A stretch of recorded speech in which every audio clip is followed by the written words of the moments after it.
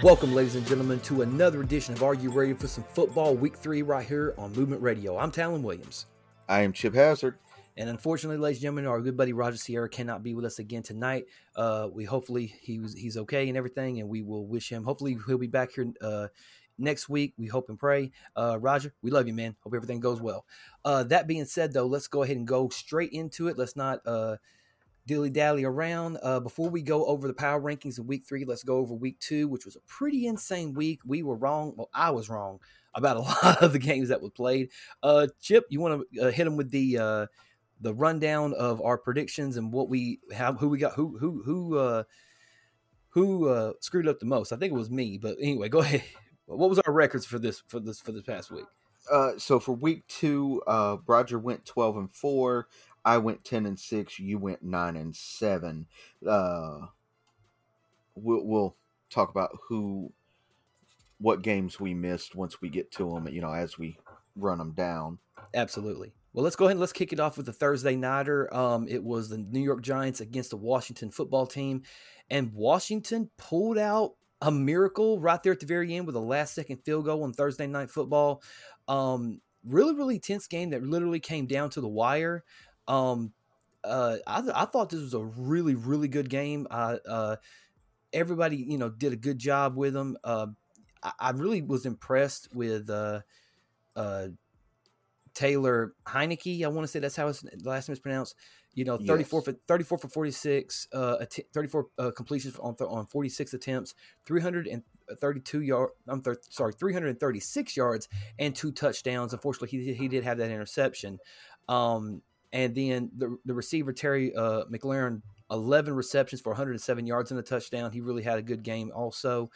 Not to say that the Giants didn't have good games as well. Daniel Jones, believe it or not, was the leading rusher of the game. 9 carries at 95 yards with a touchdown. And, Sterling Shepard got his numbers, 9 receptions for 94 yards. James Bradbury had the interception, ran it back for 5 yards. Unfortunately, that's all he got. How was you feeling about this game? Because this game was a pretty tight game. It was. I thought it was a good game. Especially, how close it was and everything. Like I really enjoy those close games. Right. It just, I don't know, something about those close games. They like get you on the edge of your seat. Like, all right, who's going to win? Who's going to win? Who's going to win? Right. It's different. Are they going to throw a pick? Right. Where's the fumble? Now you're right. It's different when it's your team because you're like, fuck, come on, pull it out. Yeah, and then if it's 2 teams you really don't have, it's kind of like the Super Bowl in a sense. Not to say this game is on the level of a Super Bowl, but what I'm saying is when it's these close-knit games, you wonder to yourself, because in a weird way, we all kind of lean a little bit towards one side or the other, depending on the story that's being told and things of that nature. From the standpoint of like, oh man, I really want this kid to win. This is going to be his first win of the year, things of that nature. And I really do think that, this just might be me. I think Taylor Heineke could possibly be the future of the Washington football team if he continues to play the way that he's playing. Yeah, I think that's what they're gearing up for. He was originally just supposed to kind of sit behind Fitzpatrick and learn the playbook and learn from the grizzled veteran. But then, sorry, had a frog in my throat. But then Fitzpatrick goes down with an injury, and he has to step up. And I think he looked pretty good in this game. Week 1, he looked okay, after coming in for Fitzpatrick and everything. Right. Unfortunately, they lost that game, but he looked pretty decent in that game too. Right, exactly. So I'm looking forward to what happens. I think he's got a bright future, and he's got a good defense to help him along. So I really do think he's in good hands at this point. And especially with Ron Rivera as your head coach, I mean, I mean, if you want a good, coach that'll coach you up, as far as the quarterback goes. I mean, Ron Rivera had Cam Newton for all those years, so he'll definitely. I mean, obviously, I'm not comparing Tyler Heineke to Cam Newton. I'm just saying, with Ron Rivera as your head coach, he can get the best out of you. Is what I'm saying. Right.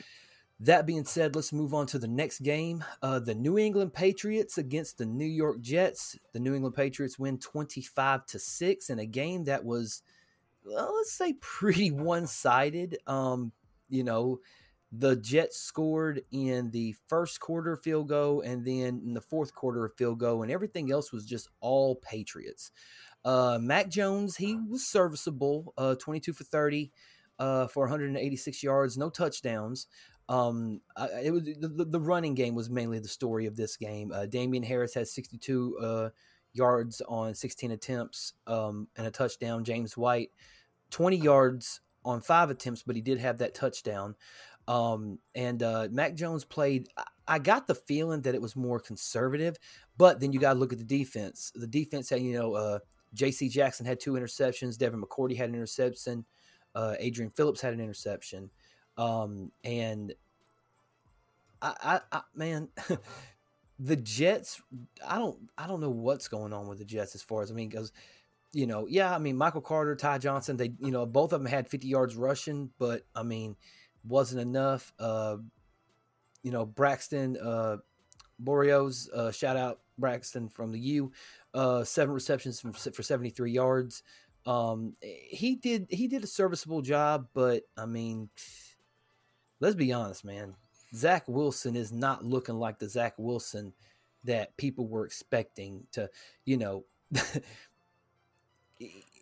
I don't know if it's just because it's the team that he's playing for, or if it's just that it's almost like they threw him in when he wasn't ready to be a starter. No, I would say it's definitely the team he's playing for, because if you look at Sam Darnold, bro, he's balling out in Carolina. Yeah, very much so. And the Jets traded him to Carolina for, I don't even remember what they got. I think it was like nothing. Man. Just because they were dead set on Zach Wilson being QB number 1 for this season. And we see where that's gone. All I'm saying, dude, is when you throw 4 interceptions in a game, my God, man, 4 interceptions in a game. Now, granted, at least he didn't throw 3 interceptions in 3 passes like Nate Peterman. Man, yeah, and 4 interceptions. He got sacked 4 times after being sacked 6 times the previous week against the Carolina Panthers. He's been sacked 10 times. He is literally, his touchdown to interception ratio as a rookie is 2 touchdowns to 5 interceptions. Has been sacked 10 times. Now, granted, he did throw 210 yards, which is okay, but still, he 0 touchdowns, in this game, 4 interceptions. I want to feel bad for this kid, but at the same time, fuck the Jets. I'm being honest. Right. Real quick, breaking news. The roof to the New Orleans Superdome, or what's it called now? Caesars Superdome, caught on fire. Oh, shit. Yeah. One person was injured with minor burns, but they are okay. But this may push the season opener, per se, the first home game that the Saints were going to play in the Superdome was scheduled for October 3rd, and now with the roof catching on fire, it may push that much later. Hey, push it to Tulane University. It's just right down the street. Unless Tulane's having a home game, which you pretty much share the city. So unless you want to travel the team all the way to Baton Rouge to play in Death Valley, but I don't know if that's a possibility, especially if LSU's home for whatever. But nevertheless, all right. So we're going to move on from the Patriots and the Jets to the Broncos and the Jacksonville Jaguars. Broncos win this one 23-13. The Broncos are 2-0 going into as of now. Mm-hmm. Had a pretty serviceable game. Teddy Bridgewater doing Teddy Bridgewater things. 328 yards and 2 touchdowns. Melvin Gordon, didn't have a big game like he did last week, only 31 yards. Javonte Williams had 64 yards. Cortland Sutton, 9 receptions for 159 yards. No touchdowns, but he still got them yardages. And Kareem Jackson and Patrick Surtain, the second, with an interception in that game. So, yeah, I mean, it was pretty – I mean, the Broncos' defense came to play as well. I mean, Von Miller only had 2 tackles, but he did have the sack. And Jacksonville, I mean – Trevor Lawrence with 118 yards, a touchdown, but 2 interceptions thrown. James Robinson, ran for 47 yards, but no touchdowns whatsoever. Carlos Hyde didn't have a good game either. Marvin Jones was their best receiver with 6 receptions for 55 yards and a touchdown. Aside from that, I mean, there really wasn't much to say about this game other than, okay, so the defense ended up getting 3 sacks, so Right. Andrew Wingard, Adam Gotsis, and Josh Allen all got sacks.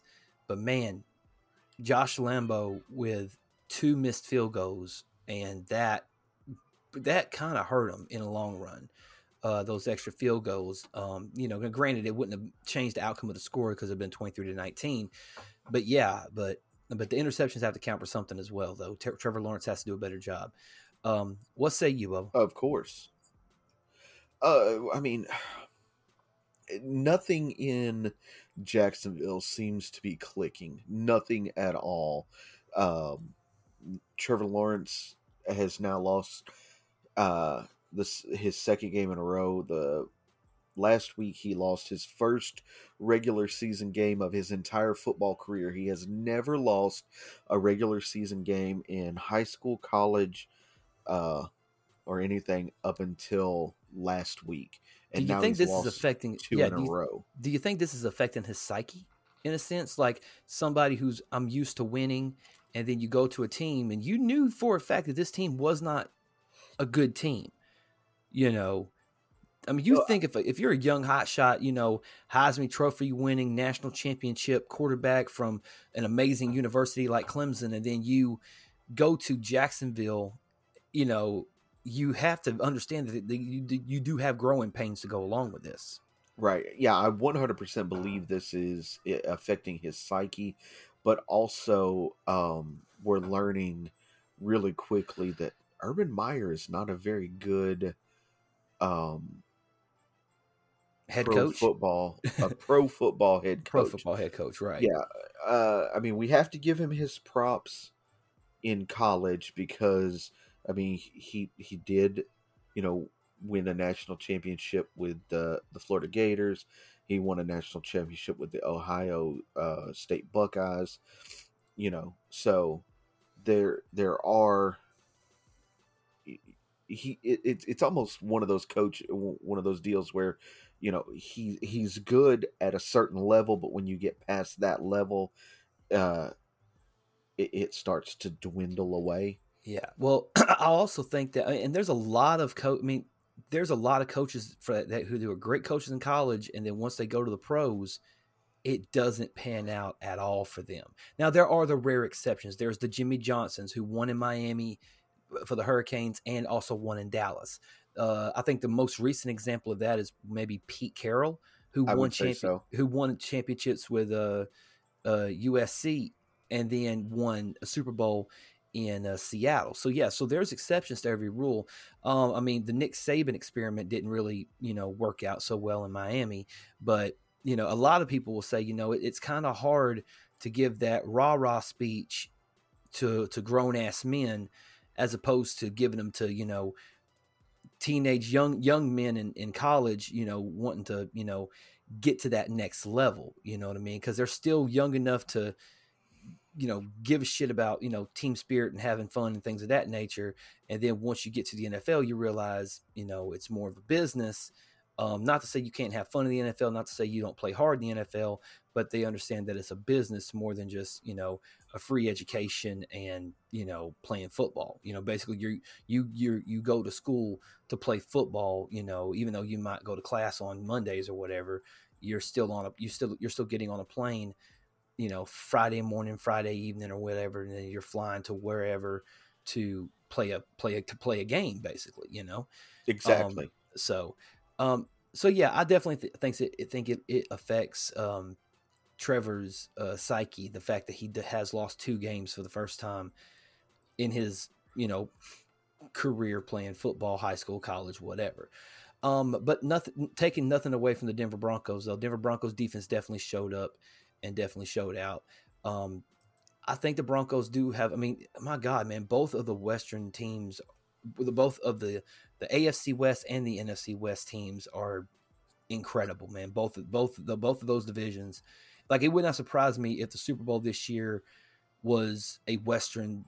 I almost said Western Conference. I'm sorry, a West Super Bowl from between the AFC and NFC West. Like, it wouldn't surprise me if that happened. But nevertheless, let's move on to the next. It's very possible.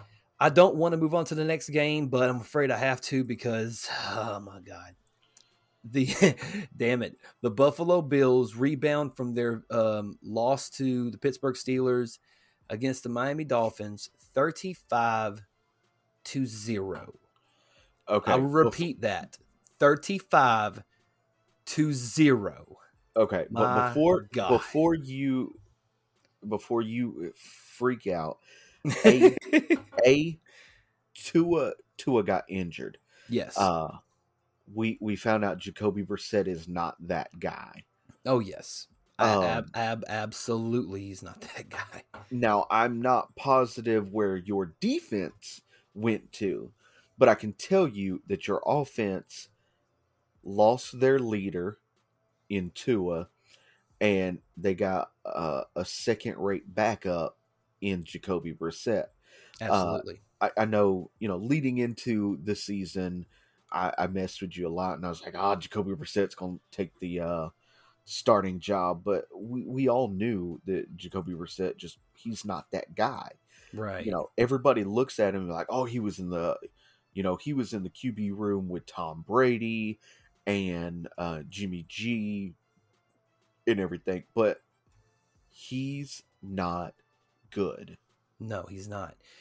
I will say this, and I'm going to give the Buffalo Bills credit. Josh Allen for Josh Allen standards, he had a pedestrian game. He had 179 yards and 2 touchdowns with the interception, and the only interception that he threw was to X. That's it. X was the only one who actually showed up to fucking play. With the interception and 2 passes defended. Brandon Jones had a decent game on the defense, with 5 total tackles. But man, that was it, man. Jakeem Grant lost the fumble. Brandon Jones lost the fumble. Jalen Waddle had a fumble and lost it. Our best receiver was Jalen Waddle. 6 receptions with 46 yards total. The running game could not get anything done. Gaston Brown and Ahmed all could not run the ball. Tua did get hurt, so I don't want to use that as an excuse because Buffalo did show up to play. No. I'm not saying that had Tua not been injured that you would have won. Right. But I do think had Tua not been injured, you wouldn't have lost. You guys would have at least scored. Been competitive. You guys would have at least scored. Right. My God, man. Devin Singletary, Zach Moss together ran for, the 2 combined ran for 108 yards and 3 touchdowns combined. Right. Not to mention Stephon Diggs had a touchdown. Dawson Knox had a touchdown. Just Emmanuel Sanders and Cole Beasley was running all over the field acting crazy. Again, on them, Levi Wallace, Jacoby Brissett threw the interception to Levi Wallace, who ran it back for 14 total yards, and Tre'Davious White 9 total tackles. Greg Rousseau again from the U. 2 sacks on the day. Justin Zimmer had a sack. Teron Johnson had a sack. Micah Hyde had a sack. Matt Milano had a sack. I mean, they just ate Brissett up. You know what I mean? And it was probably the worst I've seen the Dolphins look in a very, very long time. The fact that you gave up 35, that you allowed Buffalo to score 35 unanswered points. Like I said before, the only person on the Miami defense that showed up to play was X. And I'm wondering if he's regretting signing that extension now, if he didn't decide he was going to test the free agent market now. Well, I know he still is touting he wants out. He preseason, before going into the season, he requested a trade. And there was a trade on the table that involved him. That trade has not gone through yet.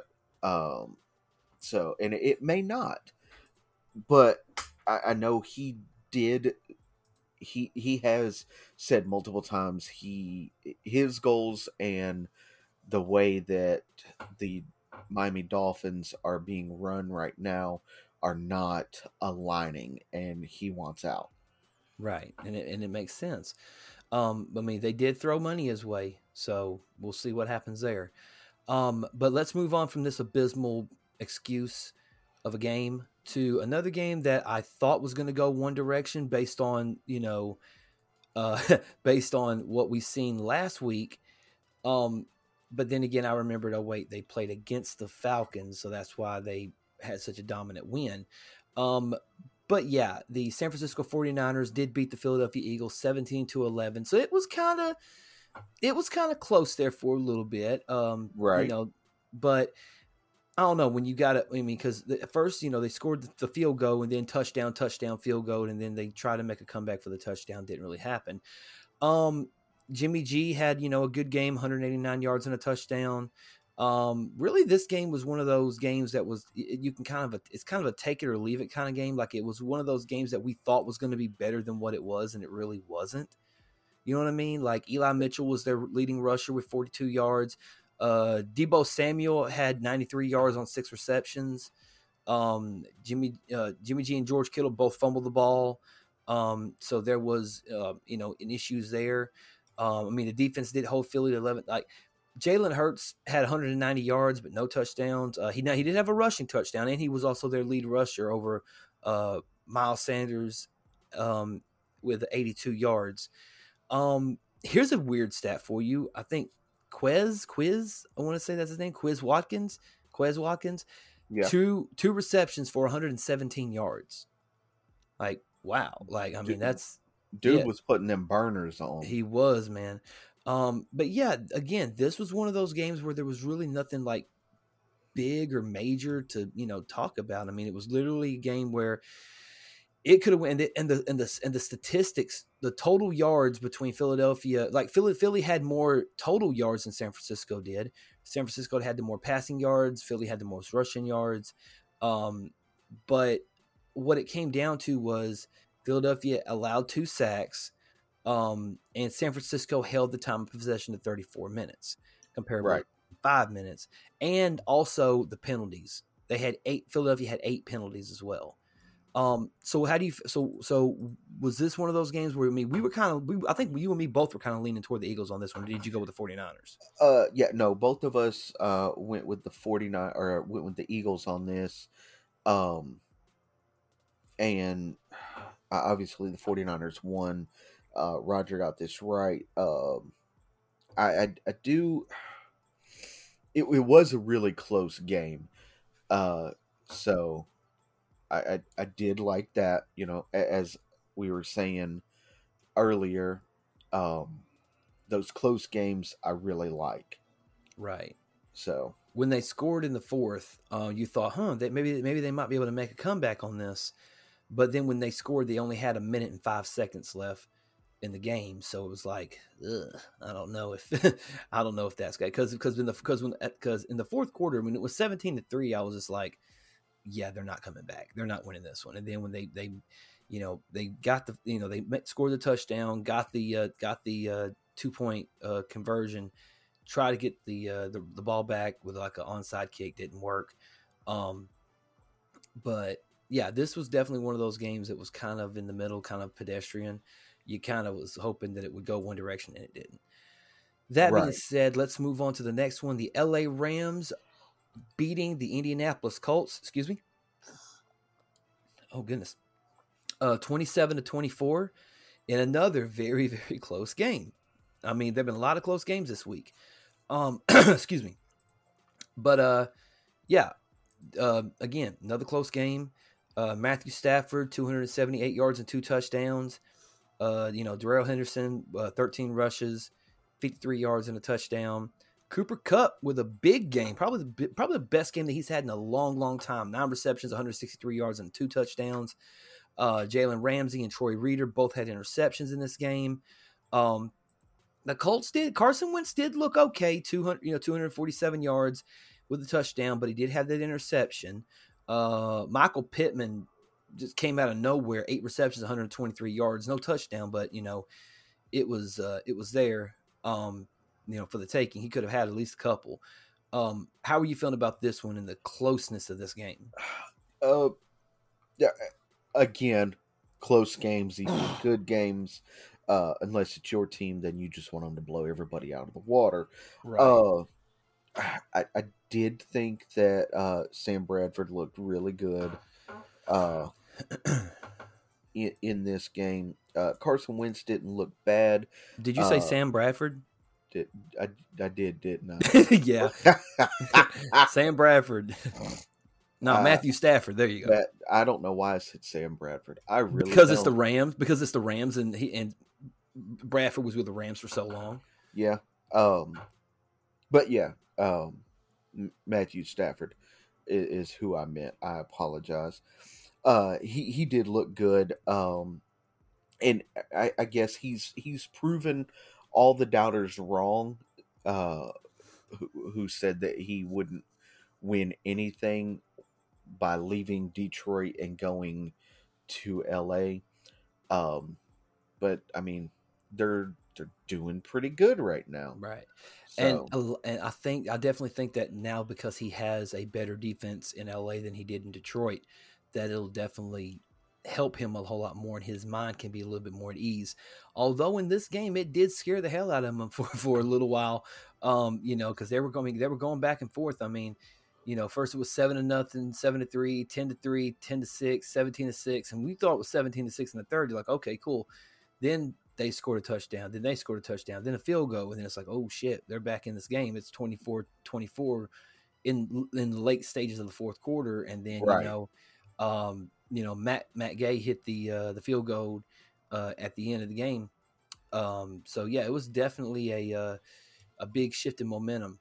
But I mean, they're 2-0, and they look pretty good. And Indianapolis, unfortunately, they still can't find their place, unfortunately, with Carson Wentz. Even Jacob Eason came in there, and he only threw for 25 yards, but he also threw the interception. It's like, man, you gotta do a better job of that, man. Yeah. And then we'll see how well the Colts do this week, knowing that their starting quarterback may not be Carson Wentz. Right, exactly. So we move on from that game to the Las Vegas Raiders and the Pittsburgh Steelers. Now, I was prisoner of the moment. I figured, okay, Pittsburgh beat Buffalo, therefore maybe they're back in the swing of things. Maybe this is going to be something good. But nope, the Raiders did end up beating the Steelers 26-17 in another very good, very close game.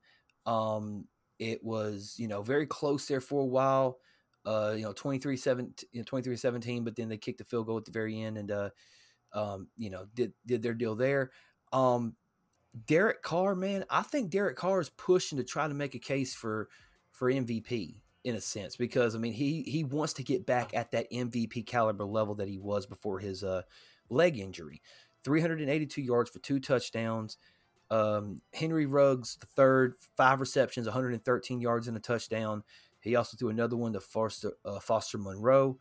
Moreau. I can't read or speak French. But I'm just saying. Trayvon Mullen also had the interception. Solomon Thomas with two sacks in this game. And then you also look at, Ben Roethlisberger didn't have a bad game. 295 for a touchdown, but he did throw that interception. Juju Smith-Schuster with the rare carry of a rush and ended up scoring a rushing touchdown. And in the complete opposite, Najee Harris, 5 receptions, 43 yards, and a touchdown. Not to mention Deontay Johnson had 9 receptions and 105 yards. Right. You know, But not to throw excuses out there, TJ Watt did go down with an injury. that is true. He did go down with an injury, but he did force a fumble and have a sack in this game. So therefore, he did good. But also Melvin Ingram also had a sack, and a couple of other ones. He has a pretty good. Cameron Haywood, 2 sack, tackle for a loss. Terrell Edmonds, the same thing. But yeah, did they say how bad his injury is? It's some kind of growing injury. Okay. So, okay. They don't say that he isn't going to play this week, but they don't say he is going to play this week. So he's questionable, pretty much. Right. So is Ben Roethlisberger. Right. So there's that. Yeah. Ben is dealing with a pectoral issue. Right. You wonder, because my God, man, Ben Roethlisberger's been in this game since 2004. And I know a lot of people say, well, Tom Brady's been in it longer than Ben Roethlisberger has. Yeah, but let's be honest, Tom Brady hadn't got his bell rung as many times as Roethlisberger. And Roethlisberger's a big boy. He's like very, very grizzled, a veteran, if you want to say right. that. I mean, just that he was only sacked 2 times, but he was hit 10 times by the Raiders. Right. So, I mean, Tom Brady usually doesn't get hit 10 times in a season. Right. Because they're so good at protecting him, It's not really that they're so good at protecting him. He's just so quick to release the ball. Right. Where Ben, he will stand in the pocket and take the hit, where Brady is just like, oh shit, here they come. All right, there it is. We're gonna throw this out of bounds, or we're gonna try to make this play right here to this guy. Right. But nevertheless, though, the Raiders are 2-0, and it's looking pretty good for them. The next game, the Cincinnati Bengals. Damn it, Joe Burrow. Why you got to do? I'm kidding. But yeah, Cincinnati and Chicago. Chicago wins this game 20-17. Pretty, the Bengals try to come back and make a game of it. Joe Burrow did have. He had a. No, he didn't really have that. He was 207 yards and 2 touchdowns, but he threw 3 interceptions. He had a touchdown pass to T. Higgins and Jamar Chase. But T. Higgins also dropped a pass. Exactly. And shout out to Von Bell, from Ridgeland alum. He had the most number. He had 6 tackles in the game, tackle for a loss, and he also had a pass defend. So good for him. Trey Hendrickson had 1.5 sacks in this game.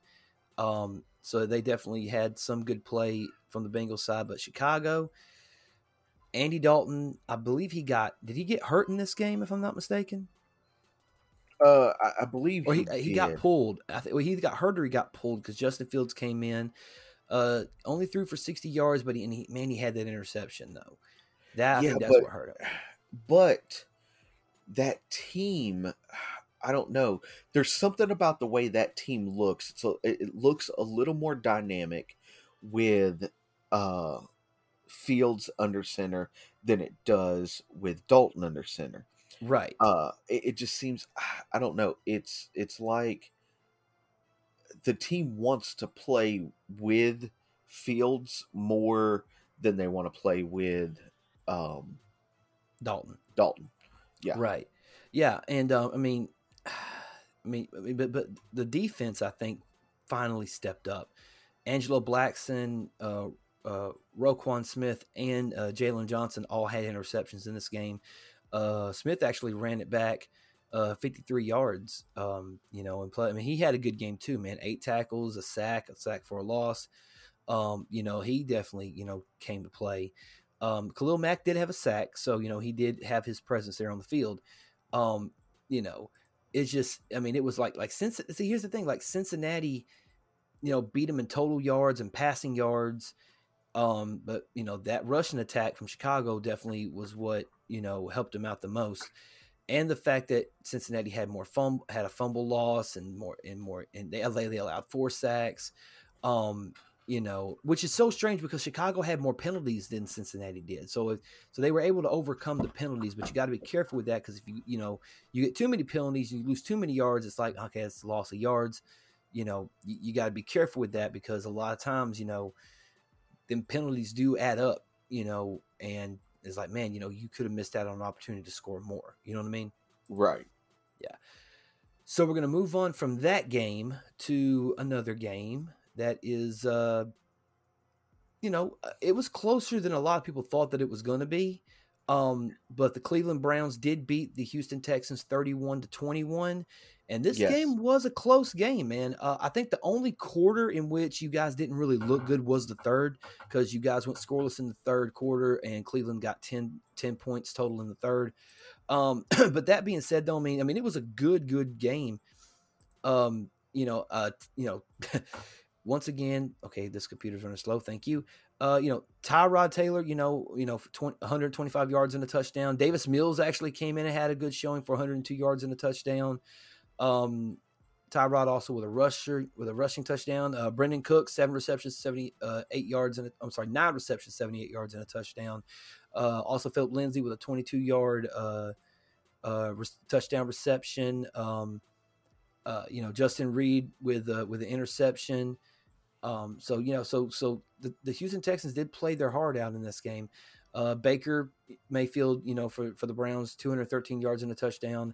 Nick Chubb ran all over the field, 11 carries for 95 yards and a touchdown. Baker Mayfield also had a rushing touchdown.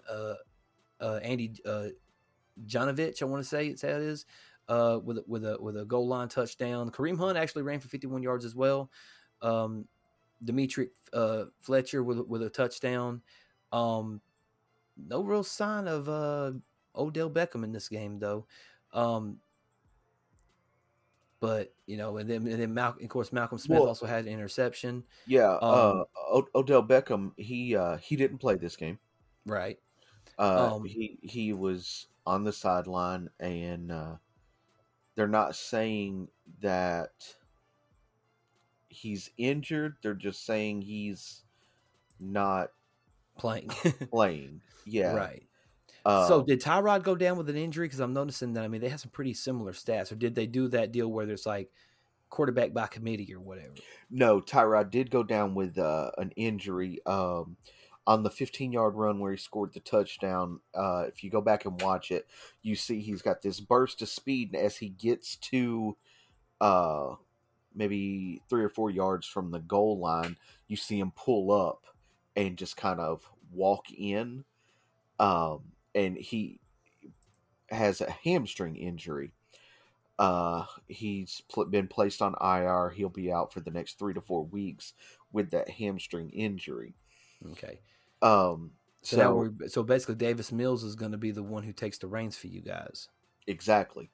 Because we all know that Deshaun Watson's not suiting up for the Texans or probably any team this season at all. Right. So yeah, that third quarter you were talking about, that was the quarter that Davis Mills came in, and I think he was just kind of trying to find his footing, because if you notice, late in the third quarter, early in the fourth quarter, his numbers start picking up and everything. He was getting into a rhythm. It'll be interesting to see how he does this Thursday or today on the Thursday night game. All right, so let's jump on to the very next game. This is a game that I honestly thought it legit was going to go the other way. It's the Carolina Panthers and the New Orleans Saints. Carolina with I think possibly an upset, 26-7. Um, the Saints didn't Yeah. score until the Saints didn't score until the third quarter of this game.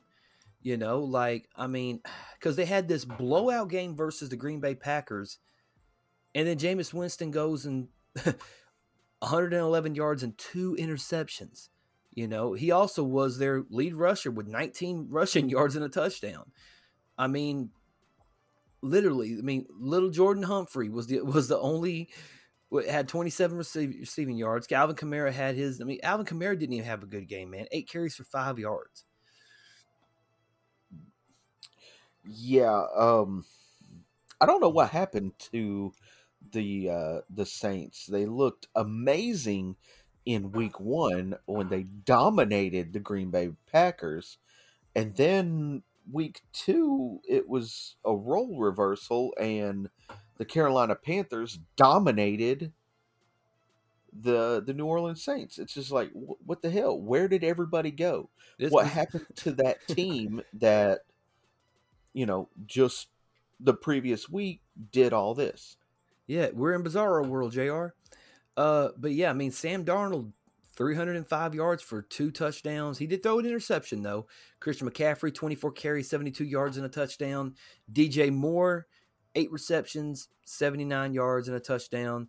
Zach Zylstra, I want to say that's how it's pronounced, 44 yards and a touchdown. Justin Burris and J.C. Horn, shout out Joe Horn. He had an interception. I think, if I'm not mistaken, I think it's his first interception of his career, I believe, for this I particular believe one. so. So Yes. yeah, I mean, this was definitely a game where Carolina showed up and showed out. They are 2-0 in this. Now I know it's early in the season, but I can see Carolina possibly being a contender if they keep on going down the path that they're going down. Of course, you still have to play, Tampa Bay twice this season. So, that's one there. And I think they got they got a couple of good games coming up where I think their merit will be tested. Yeah. So we will definitely see where it goes from there. Just a very, very, very disappointing, outing by the New Orleans Saints. Was very, very disappointed by this game. Yeah, again, like I said, I don't know where the Saints from week 1 went from in 7 days. Right. I mean, they were up 17-0 going into the fourth quarter. You know what I mean? So it's like, bleh. You know what I mean? Like, Exactly. what the hell, But that being said, let's move on to the very next game on the docket. And this game was a barn burner. This game was a very, very close, very, very highly contested game. The Arizona Cardinals, the 2-0 now Arizona Cardinals, defeating the Minnesota Vikings 34-33. This game was a nail biter. This game literally came down to the wire. Like, it was literally one of those games where you legitimately, you did not know who was going to win this game until the final buzzer. Kirk Cousins had a good showing for Minnesota, 244 yards and 3 touchdowns. Dalvin Cook ran all over the field, 22 carries on 134 yards. KJ Osborne, 5 receptions, 91 yards and a touchdown. Justin Jefferson had a touchdown. Adam Thielen had a touchdown. Nick Virgil and Xavier Woods, not the wrestler, the football player, had a touchdown. Daniel Hunter with 3 sacks on the night. Minnesota came to play. Kyler Murray, man, 400 yards and 3 touchdowns. Now, he did have those 2 interceptions, but he had 400 yards. He also ran for a touchdown with 31 yards attempted. Rondale Moore, 7 receptions for 114 yards and a touchdown. Max Williams, 7 receptions for 94 yards. D-Hop had a touchdown. AJ Green had a touchdown. Christian Kirk, he did contribute with 3 receptions at 65 yards. Marcus Golden and Isaiah Simmons both had forced fumbles in this game. Like, they really, really stepped. Like, it literally, Bubba, this was one of those games where it might sound weird, I didn't want this game to end. I was having too much fun watching the highlights of this game, so I was like, "Oh wait, that's not it, right? Like, there's got to be more to it, right?"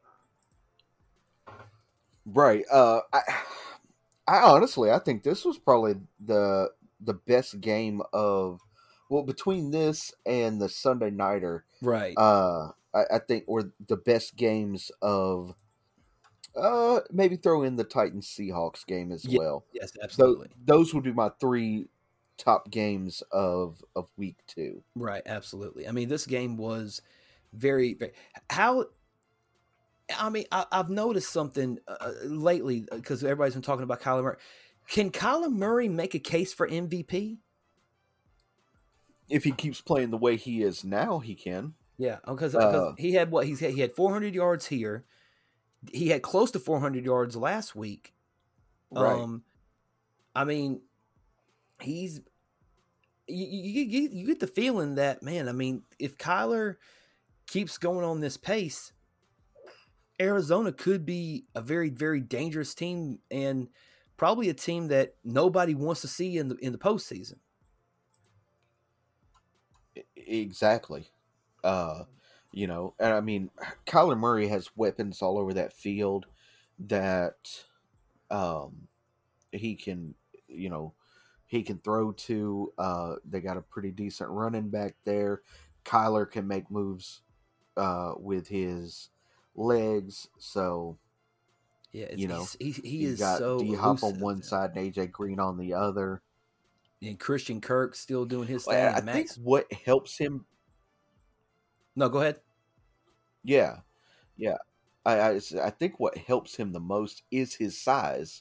Where everybody said, hey, he can't be a starting NFL quarterback because he's too small.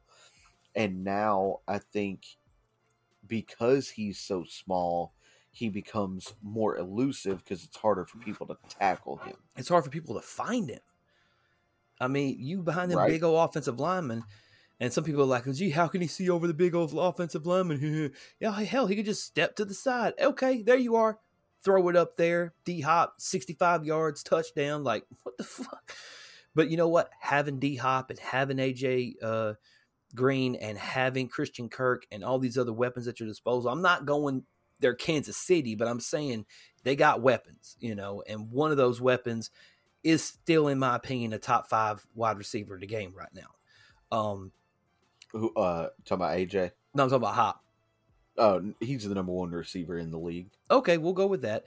I mean, no, I'm not going to disagree with you, and it's your opinion. Yeah, it's hard to bet against D Hop.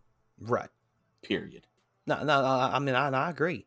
But we're going to move on from there to another game, which I'm honestly surprised. I'm not surprised by the win. I'm surprised that they allowed 25 points. And what we're talking about, ladies and gentlemen, the Tampa Bay Buccaneers beating the Atlanta Falcons 48-25. Like, why did you allow the Falcons to score 25 points? I mean, granted, Didn't that? I mean, wasn't at one point it was like third stringers on the field though for the Bucks? They had a lot. Josh Rosen came in for a couple of snaps. That's what I'm saying. Yeah. Well, I'm sorry. That was for Atlanta. Now Matt Ryan had 300 yards passing, 2 touchdowns, but he had them 3 interceptions. Cordero Patterson ran for 11 yards and got a touchdown. Kyle Pitts probably had his best game, 5 receptions with 73 yards. Calvin Ridley had 63 yards and a touchdown. Cordero Patterson, 58 yards and a touchdown. They did have some, good play. Deion Jones and Dante Fowler Jr. and Marlon Davidson had sacks. But then you look at the Buccaneers. Tom freaking Brady, 276 yards, 5 touchdowns. Leonard Fournette had 52 yards rushing. My God, Mike Evans, 5 receptions, 75 yards, a touchdown. Chris Godwin, 4 receptions, 62 yards, and a touchdown. Mike Evans had 2 touchdowns, sorry. Gronk had 39 yards and 2 touchdowns. I mean, they were throwing it all up. Brady could do no wrong in this game. Now, he did lose a fumble, but He lost a fumble. It happens. Mike Edwards had 2 interceptions in this game. Um, uh, uh, Shaq Barrett had an interception also. It was just they beat the living hell out of the Atlanta Falcons in this game, and it didn't help the fact that Ryan Suckup, he didn't have to kick a field goal. He didn't need to kick a field goal in this game. He scored. He was 6 of 7 of extra points. If that tells you anything. Exactly. But yeah. So this game, they had Blaine Gabbert in for a couple of games. I think they brought Blaine Gabbert in just to give Tom Brady a break for a series and be like, he'll be fine. Just don't worry about it. Right. Now with this, Tom Brady Gronk now has 102 touchdowns from Tom Brady. Yep. And it's 87 straight games that Tom Brady has thrown a touchdown. Jesus, man. That is so crazy. And I don't know. It's Tom Brady. Everyone wants to throw out the, Tom Brady's the GOAT. You know what? Maybe he is. I don't know. But you got to have good players around you to do it. I mean, when you got players like Gronk and Evans and Godwin, I'm not saying you said that. I'm just saying in general, people, No, I want to retract my previous statement. Okay. Tom Brady has thrown 102 touchdowns to Rob Gronkowski, and he's thrown at least 1 touchdown to 87 other players. My God. Not 87 games in a row, 87 other players. Okay. So, yeah. That's still crazy. That's still a crazy stat, whether you look at it or not. All right. So we go from that game to a game that a lot of people are saying probably was game of the week. It was between this game, the Sunday Nighter, and the game between Minnesota and Arizona. But yeah, the Tennessee Titans and the Seattle Seahawks. A lot of people thought, well, the Seahawks are going to mop the floor with them because of how bad Arizona beat Tennessee the week prior. Into overtime, Tennessee wins 33-30 in overtime. This game was complete and utter bonker sauce. It's so strange because it literally, like, at halftime, the score was 24-9. And I said to myself, there's no way Tennessee's going to come back and win this game. Right. You kind of already just wrote them off saying, oh yeah, they're not going to win this game. No way, no how, right?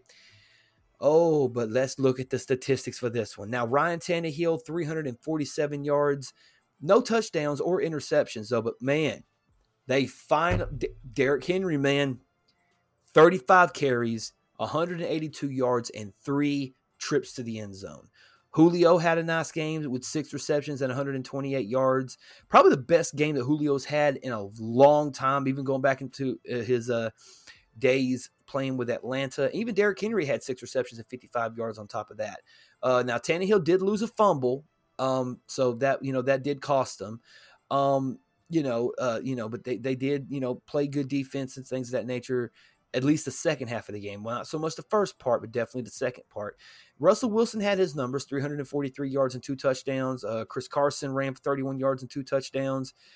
Tyler Lockett, my God, man. That's something else, too, that I want to get out here. Why is Tyler Lockett not considered among the best wide receivers in the game right now?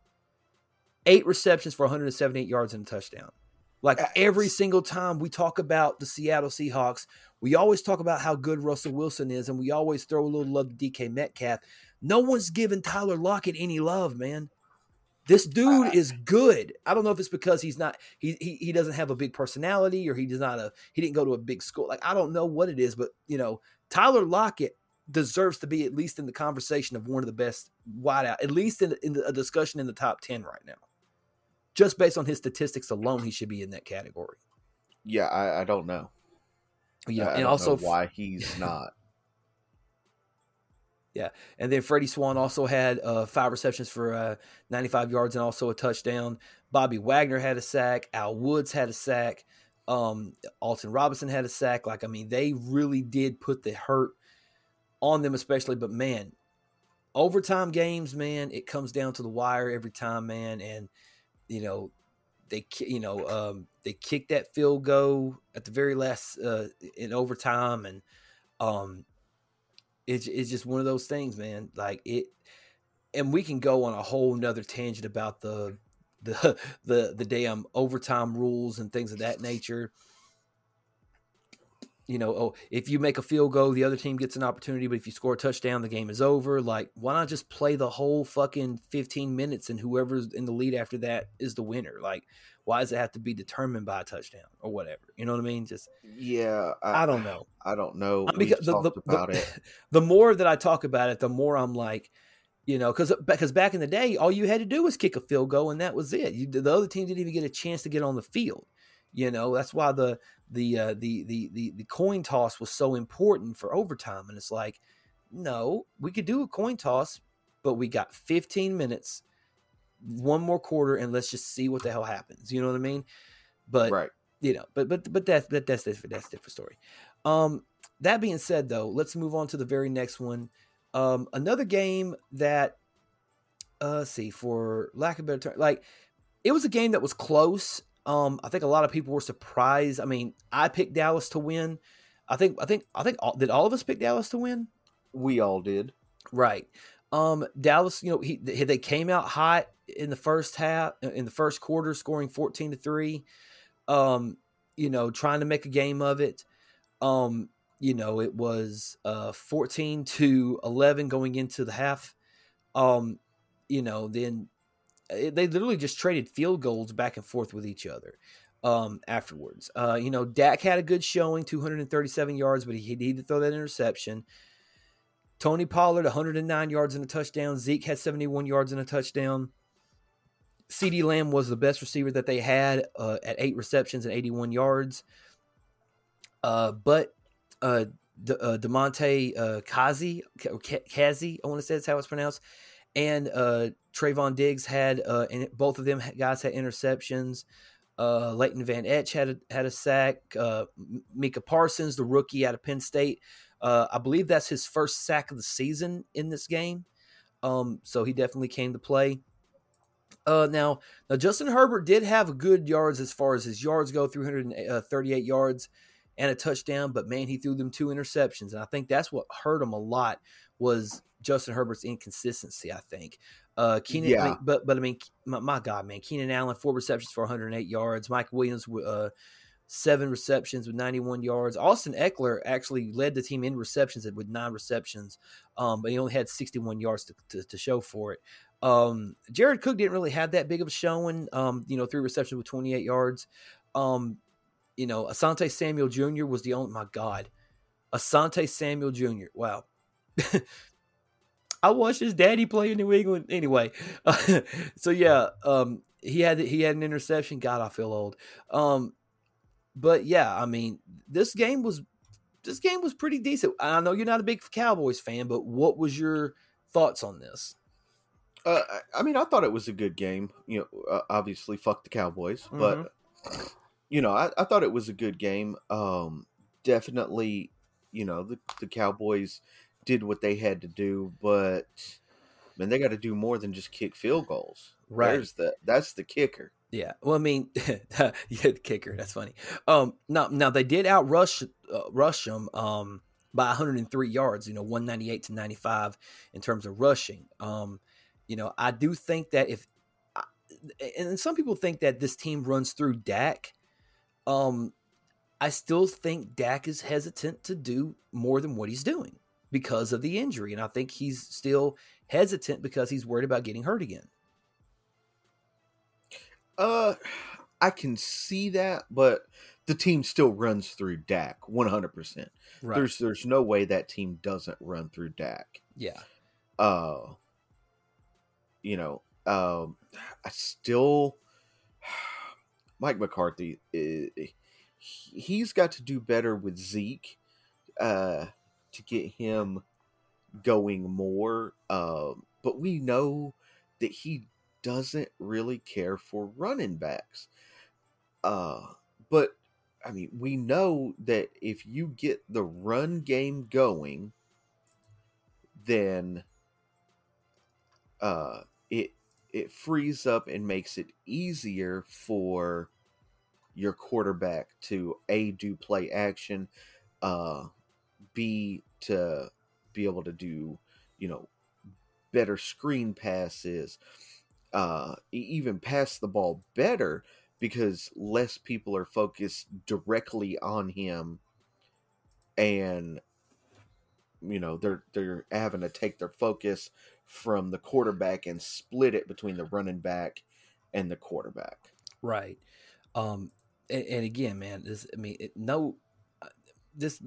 game was a game that we honestly thought, like, man, this is this is going to be a game that where it's like, okay, either the Cowboys are going to, actually win and show that they can actually do good in this league, or the damn the damn Chargers are just going to, like, show everybody, hey, like, we're the new kings in town in the AFC West or whatever.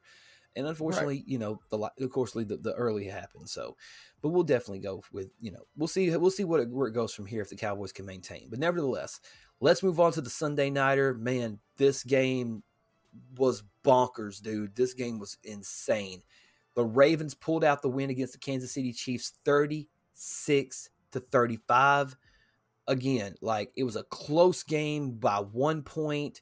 First it was tied at 7, then it was tied at 14. They made a game of it, man. It was 35-24 at one point, then 35-30 at one point. And the statistics alone in this game were just Pat Mahomes, boy, 343 yards with 3 touchdowns, but he had that interception.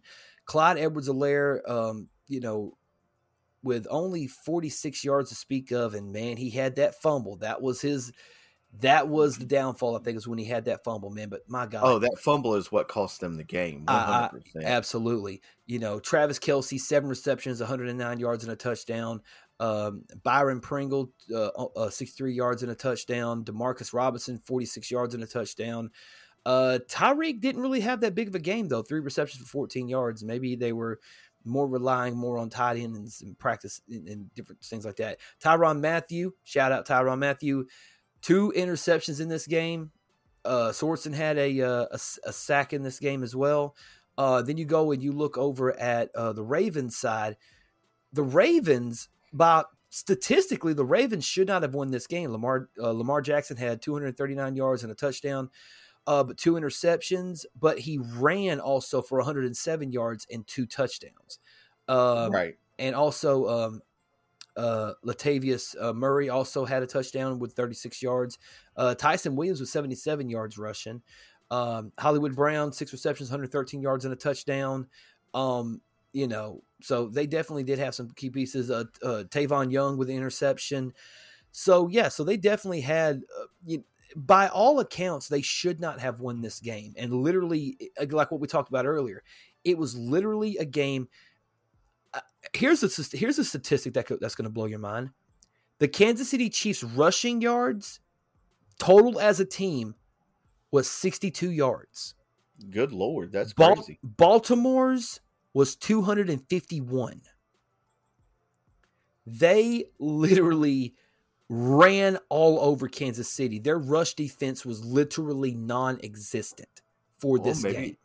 Maybe other teams should look at that and say, okay, if Baltimore can do it, why don't we try that? Exactly. And to say, go ahead. I was just saying, not to say that every team can do that, because not every team, has a running back like Lamar Jackson. Right. Right. And the thing about it is, though, is that, we talked about this last week. Is Lamar Jackson doing too much? Because here's the only way that I can describe Lamar Jackson to anybody who's never heard. If you ask me to describe Lamar Jackson, here's the best way I can describe Lamar Jackson. Lamar Jackson is Michael Vick in Steve McNair's body. Yeah. That's how I look at Lamar Jackson. Like, he's got a little bit of Vince Young in him, in a sense. Almost maybe almost like a Steve Young in a sense, because he's able to, but he can. People say, oh, well, he can't read defense as good. Bullshit, he can't. He can still dissect the defense if given the opportunity. But in this day and age, defenses are disguised a whole lot more today than they used to be in the past. Oh yeah, most It was definitely. easy to pick apart a defense back then, and very few quarterbacks have that ability, like Tom Brady or, Peyton Manning with his fucking gigantic brain head, you know. But yeah, man, I mean, this game was a game that I legitimately thought, okay, Kansas City. I mean, it's going to be a close game, but Kansas City is going to play. I was not expecting Baltimore to win this one. No.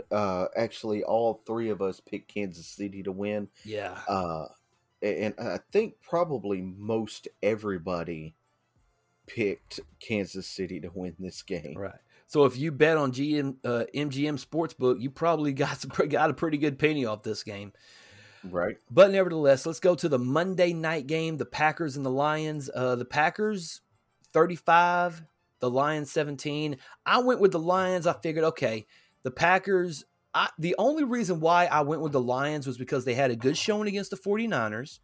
The Packers Yes. had an abysmal showing against the New Orleans Saints. And Yes. I literally had the belief that Aaron Rodgers simply did not give a flying fuck about this team. Did not care at all. And then he goes out and throws 255 yards and 4 touchdowns. Right. Aaron Jones had 67 yards and a touchdown. Devontae Adams, again, another top 5 wide receiver in this league, 8 receptions, 121 yards.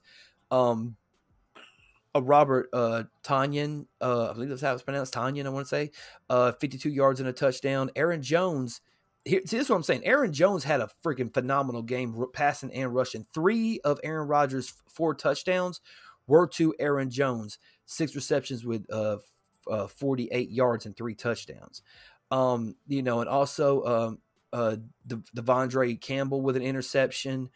He actually had 13 total tackles in this game, so he definitely came to play. But also, then you also look at the Lions. Jared Goff was serviceable, 246 yards and 2 touchdowns, but he did have that interception. TJ Hawkinson, 8 receptions, 66 yards and a touchdown. Quintez Cephas, I want to say that's how his last name is pronounced. Maybe. Yeah, 63 yards and a touchdown. But Jared Goff did have 2 fumbles and lost one of them, so that's that one. So they definitely had some struggles in this game. I was not expecting, again, I was thinking Detroit could pull off the upset because it would be considered an upset. I wasn't expecting Aaron Rodgers to play the way that he played because I legit thought he was going to say, fuck everybody here because I don't want to be here, kind of deal. Right. Yeah, that's where I thought, because he actually played absolutely terrible in week 1, and then he comes back in week 2, and he's like, oh, let me show y'all who I really am. Right. But then again, you played against the Detroit Lions. Now, granted, the Detroit Lions have gotten a little bit better, but they're still the Detroit Lions. No one's expecting the Detroit Lions to go anywhere this season, and you beat them by 14 points. But at the same time, I'm sorry, not 14 points. I apologize. You beat them by, damn man, I gotta do math. You beat them by, let's see, that's 3. Carry the 1. 17 points. There you go. So you win by 17, 18 points, and it was like that you were supposed to beat them. You know what I mean? You're Aaron Rodgers. You're supposed to beat the Detroit Lions. Your team is supposed to win. So yeah. So I was going to ask this question. You already kind of answered it. I was going to go with, which game did we think was the best games of the week? I think we can agree. The Chiefs and the Ravens, the Titans and the Seahawks, and the Vikings and the Cardinals were the 3 best games of the week. Yes. Yeah, I definitely would go there. Right. Honorable mention to L.A. and Indianapolis. I thought that was also a very good close game. And also New York, Washington. That was also another very good close game. That was, man, the Thursday night games this year have been good so far. In previous years, the Thursday nighter is like, that's just a throwaway game, a division game between either two nobody teams or whatever. But yeah, I definitely think this one. Now, before we go to week 3, we need to do the power rankings of this week. And I'm not going to go through the whole 32. I'm just going to go through the top 10, and I do not agree with this so far. I already kind of looked beforehand. Here we go. All right. At number 10, the Arizona Cardinals, who moved up 4 spots to get to number 10. At number 9, the Seattle Seahawks, who dropped down 5 spots to number 9. Okay, at number 8, the Cleveland Browns. They're still at number 8. They have not moved at all. It's like they are staying at number 8. That's kind of weird. Yeah. At number 7, bumping up 2 spaces, the San Francisco 49ers. This is the part where it starts to get a little bit of fuckery. Okay. At number 6, jumping 6 spots, the Green Bay Packers. At number 5, jumping up 1 spot, is the Buffalo Bills. At number 4, after winning a game, they dropped down 1 to number 4, the LA Rams. At number 3, jumping up 4 spots, the Baltimore Ravens. And I can kind of understand why they bolted them so high, because they did beat the Kansas City Chiefs. Yeah. But in my opinion, Kansas City still at number 2, Tampa Bay still at number 1. Okay, but why didn't Kansas City drop? Thank you. That's what was going to be a question. For losing. You could say moral victory all you want to, and I guess because it was such a close game that they were like, we'll give them the moral victory, we'll just leave them where they are. You can at least put Baltimore ahead of them, but at the same time, I don't know if you can put Baltimore ahead of them, because look at week 1 game, Kansas City and Cleveland. That was a barn burner. That was a close game, yes.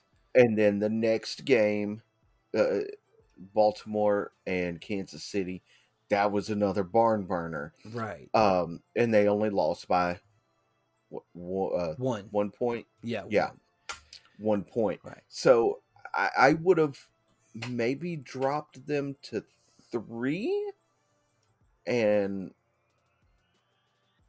because they only lost by 1. I don't see why LA dropped, because they won against a good team against Indianapolis, and they won that game.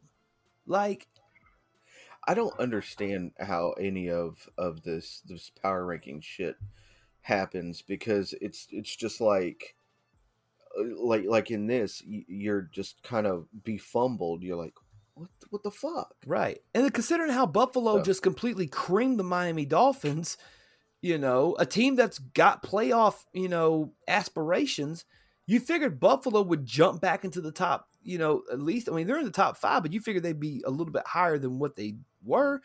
I don't think LA should have went down, my opinion. LA should not have went down. I definitely don't think Green Bay should jump up 6 spots. Are you freaking kidding me?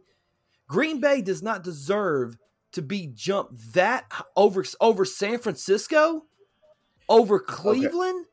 So over Vegas. Okay, I'm right there with you, 100% right there with you. So you got to look. There's 7 undefeated teams in the league right now. Yes. Okay, the Raiders, the Broncos. Raiders, Broncos, Cardinals, Rams, 49ers. No, that's it. The Bucks. Oh yeah, Carolina and the Bucks. Right. And there's 7 winless teams in the NFL right now. Now, we've only played 2 weeks, but the Colts, the Jags, the Jets, the Vikings, the Lions, the Falcons, and the Giants are all winless. Right. Okay. I would say that if we're going to talk power rankings, I think your 7 undefeated teams should be your top 7 teams, period. Right. I agree. They've literally not lost. You take your last season's Super Bowl champion, which are the Tampa Bay Bucks.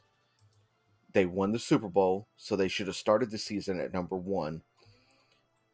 They've not lost a game, so they remain at number one.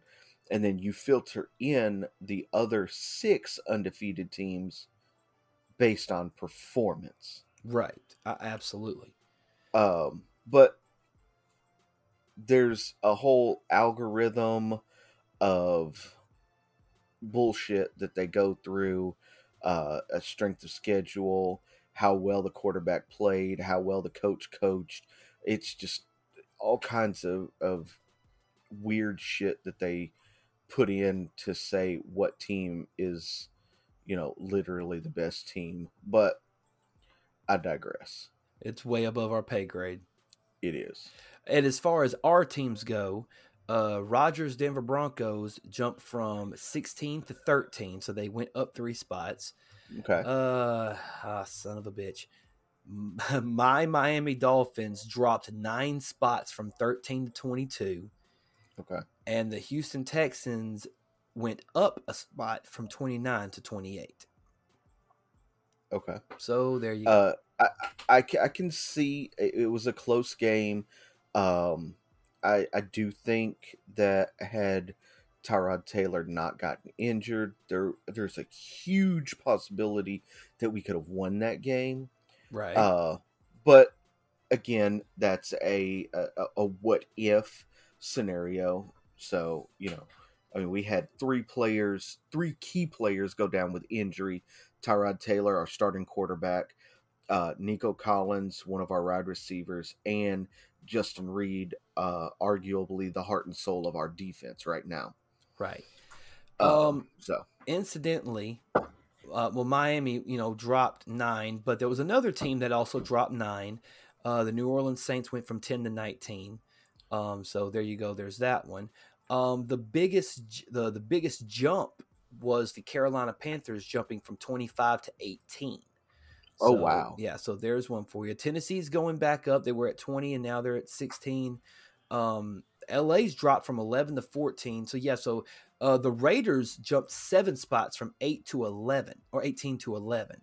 So the Raiders are in that mix too. But like I said before, I don't agree with this week's power rankings. I feel like a lot of it, again, like I don't understand why the Green Bay Packers, because they beat the freaking Detroit Lions, the 31st ranked team, that automatically jumps them straight back into the top 10. I'm sorry. No. Yeah, that doesn't make any sense to me, but whatever.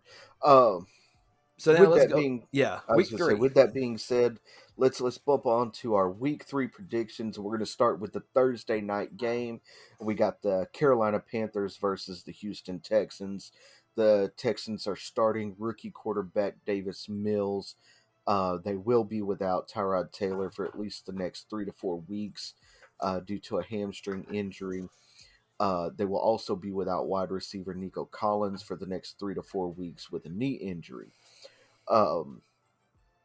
Just want to put that out there. But I personally have the Carolina Panthers winning this game. Yeah, I think Carolina's going to win this one as well. I mean, Sam Darnold has proved that he can play good if he's got a great team and a great group of good core group of guys around him. I definitely think that Carolina will definitely come out in this game. I mean, again, Carolina seems to be the dark horse of the NFL right now. A lot of people aren't looking at Carolina, and I think they're going to pull out a couple of pretty good wins, a couple of pretty good sneaky wins if you think about it. So, yeah, I'm going to definitely go with Carolina to win against Houston. Yeah, Roger also has Carolina pegged to win this game. Okay. Next up, we got the Indianapolis Colts versus the Tennessee Titans. Now, as I said earlier, Carson Wentz is questionable for this game. He has 2 sprained ankles. He was just seen on Monday of this week in a boot and riding around on a scooter. He hopes to have the boot off and be able to practice by Wednesday of this week. But if he's not healthy to go by Sunday, the Colts have a huge, huge decision to make. I couldn't even begin to tell you who their backup quarterback is at this point. I know it was. Isn't it Eason? Jacob Eason? Is it Jacob I think Eason? it is Jacob Eason. Okay. Him and I think Uh, Sam Ellinger's third string, I think. well, Sam Ellinger's on IR There right you go. now, There you go. so Yeah, then it would be uh, Eason. let's see. Just so I know we're right. What the? Okay. What? Oh. On the fly, looking up stuff. That's what we do here at Movement Radio. Right. We are professionally unprofessional. That's the way we work. We Right. like to do everything on the fly. It makes a lot of sense to us. That way, And it's just more fun. exactly. Let's see. Yeah, I'm pretty positive that Ellinger is still on IR.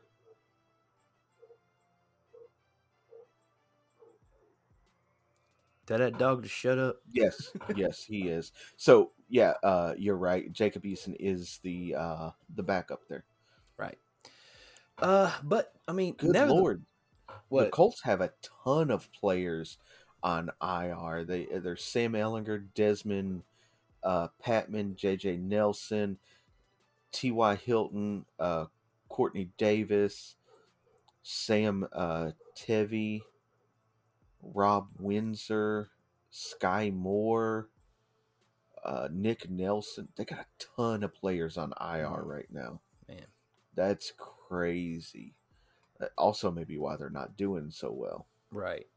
I mean, they did keep up with L.A. for a little while in that game on Sunday. Yeah. But I mean, I got to go with Tennessee on this one. I think that if Derrick Henry has a game like he had against Seattle, and I'm not saying, and I don't think Indianapolis is anywhere near the caliber of Seattle. I think the Tennessee Titans are going to pull away with this one. I definitely see Tennessee winning this game. I don't know if it's going to be a complete blowout because I do think the Colts do have some secrets at their disposal. Now, whether or not they can get those, play like again, this defense is okay, but it's not like it's a shutdown defense. I definitely think the Titans could probably run all over the field and maybe open the field up a little bit for AJ Brown and Julio Jones. So I'm gonna go with the Titans on this one. I also went with the Titans, and Roger has also gone with the Titans. There we go. So, next game up is going to be the Atlanta Falcons versus the New York Giants. Man, I think that New York is going to win this one. Here's the thing, man. This is literally one of those games where I can literally flip a coin because not that I don't care. It's just that it's not like neither team has shown me any reason to care about them. You know what I mean? Right. Like New York had the deal, Saquon Barkley's coming back, but he hasn't done anything since he's been back, and people in Atlanta are excited, about, Kyle Pitts and Calvin Ridley and the whole thing, but their defense is still shit. Like, it would not surprise me. The quarterback is trash. Yeah, well, I mean, he did throw 300 yards against Tampa Bay, but then again, that was all garbage stats because the game was pretty much out of reach by that point. Well, Matt Ryan was the passing leader in that game. Right. So I think, there's a part of me that wants to go with the Falcons, just, from the nostalgic standpoint, but at the same time, the Giants, literally it's just two bad teams playing against each other, and it's literally like, I don't know who to pick on this one. okay. Hey, matter of fact, hold on a second. Heads, I go with the Falcons. Tails, I go with the Giants. All right. I'm going with the Giants. All right. right. Roger has also gone with the Giants All on right, this one, we're so we're all 3 for 3 we're on this one. 3 for 3 on this one. Next game up is going to be the Chargers versus the Chiefs. Um, Hey, if I'm Melvin gonna Gordon go can get a running game going, hey, you never know. right, but I'm gonna go with the Chiefs to win this one. I know they just lost to um, Baltimore. Baltimore, but it was a very close game, lost by one. Patrick Mahomes threw for 343 yards in that game. Um, and I don't think that the Chargers defense is as good as Baltimore's defense, if that makes sense. Right, but I think. Well, here's the thing, though. I mean, could Melvin Gordon run through the Chiefs line, run through the Chiefs defense? I mean, the way that Lamar, which I don't know, Lamar Jackson's a very different quarterback than Justin Herbert. Yes, he is. I don't think that I don't think they're going to rely too much. But I mean, Keenan Allen, Mike Williams. I mean, they got weapons.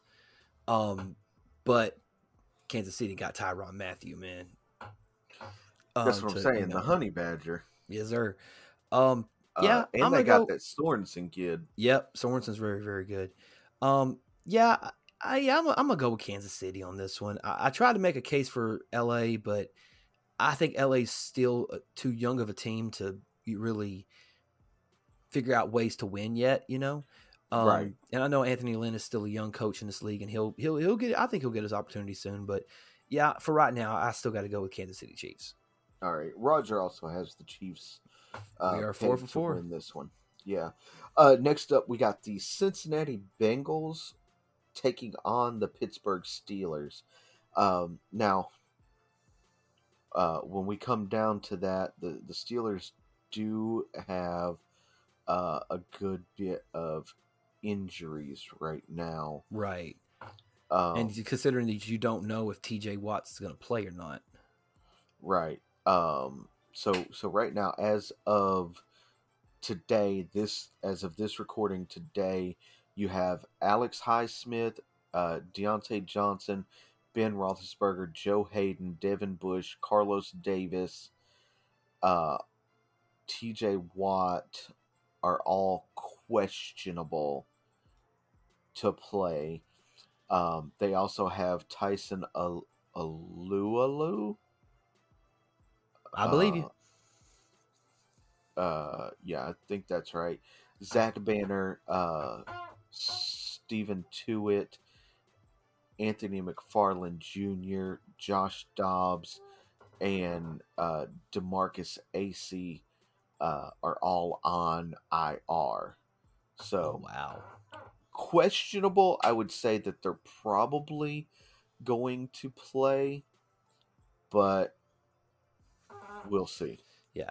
I mean, you got an aging Ben Roethlisberger, but they do got Juju Smith-Schuster. They do got a lot of good players on that team. The defense is suspect at times, but I mean, I'm sorry, not Kansas City. Pittsburgh does have the tradition of being a great defensive powerhouse. Cincinnati going into this game, they haven't had good success in Pittsburgh. I think this is one of those games where home field advantage is definitely going to help a lot. Yes. I'm leaning toward Pittsburgh to win this one. Okay. Roger also has Pitt pegged to win this one. So, Are you? Who are you going with? Are you going with Cincinnati? I'm going. No, I said I was going with the Steelers. I'm okay, sorry. okay, make sure. Okay, Yeah. All right, so we're 5 for 5.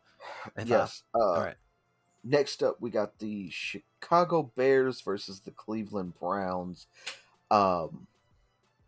I'm going to go with the Cleveland Browns, and I'm going to hit you with a stat right now. Okay. About the Cleveland Browns. Quarterback Baker Mayfield leads the NFL in completion percentage through 2 weeks with 81.6% completion percentage. That is the highest rating a quarterback has ever had in the first 2 weeks in NFL history. Nice. Now it is only 2 weeks, but right, it is only 2 weeks. It's still a stat to have. Right.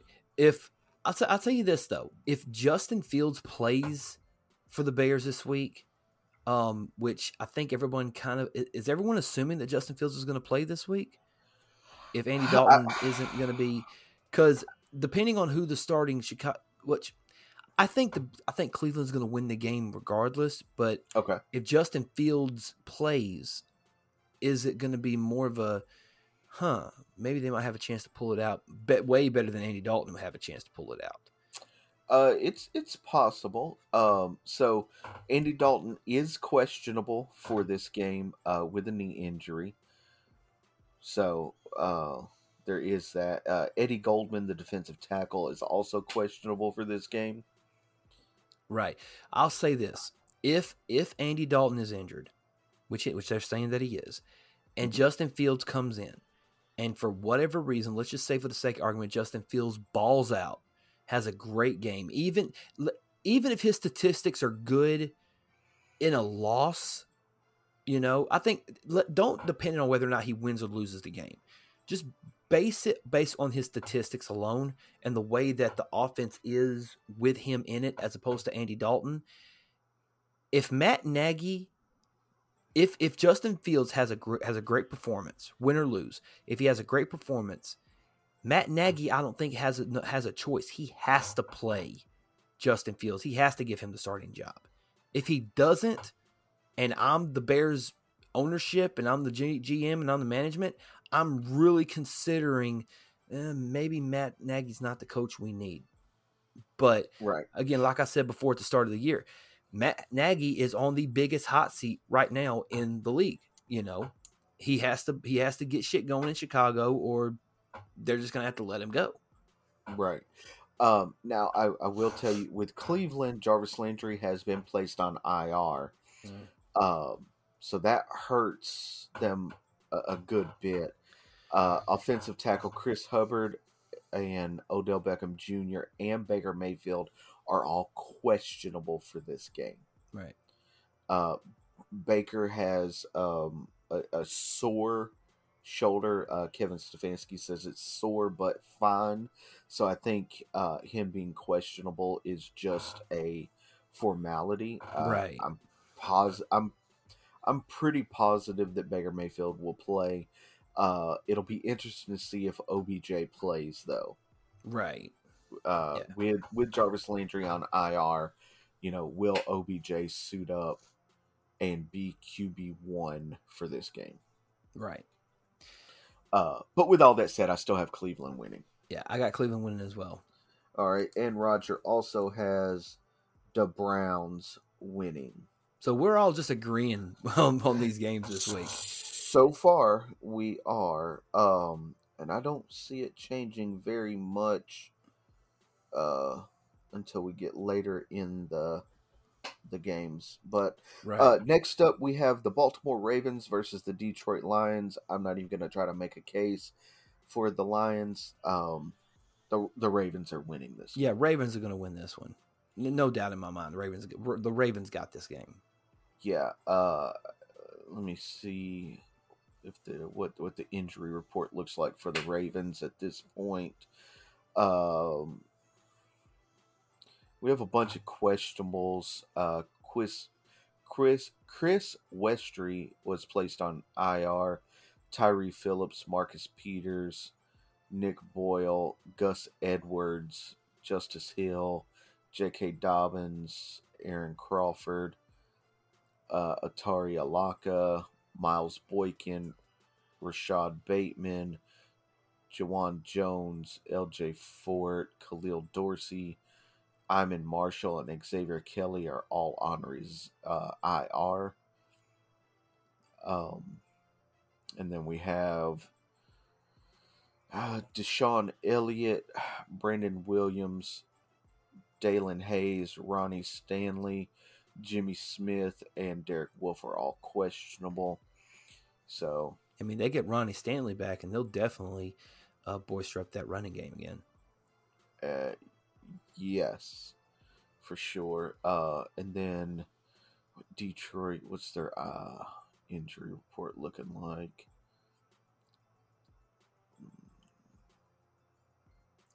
We got Kevin Strong, Tyree Williams are both questionable. Uh, uh, Ifitu Melifonwu. Sure.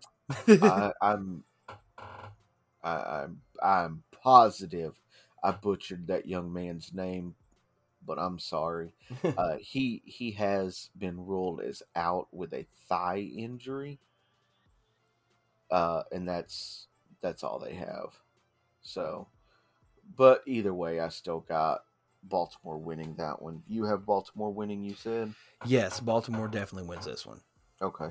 I'm not even going to Roger. try to make a case for. I mean, I know Jared Goff's going to put up his numbers and hopefully, but I mean, come on, man. Let's be realistic. I'm not saying the Lions don't have a chance, but I'm not even saying that the Lions winning is impossible, but the Lions winning is very, very unlikely to happen. So yeah, I'm definitely going with Baltimore. Okay.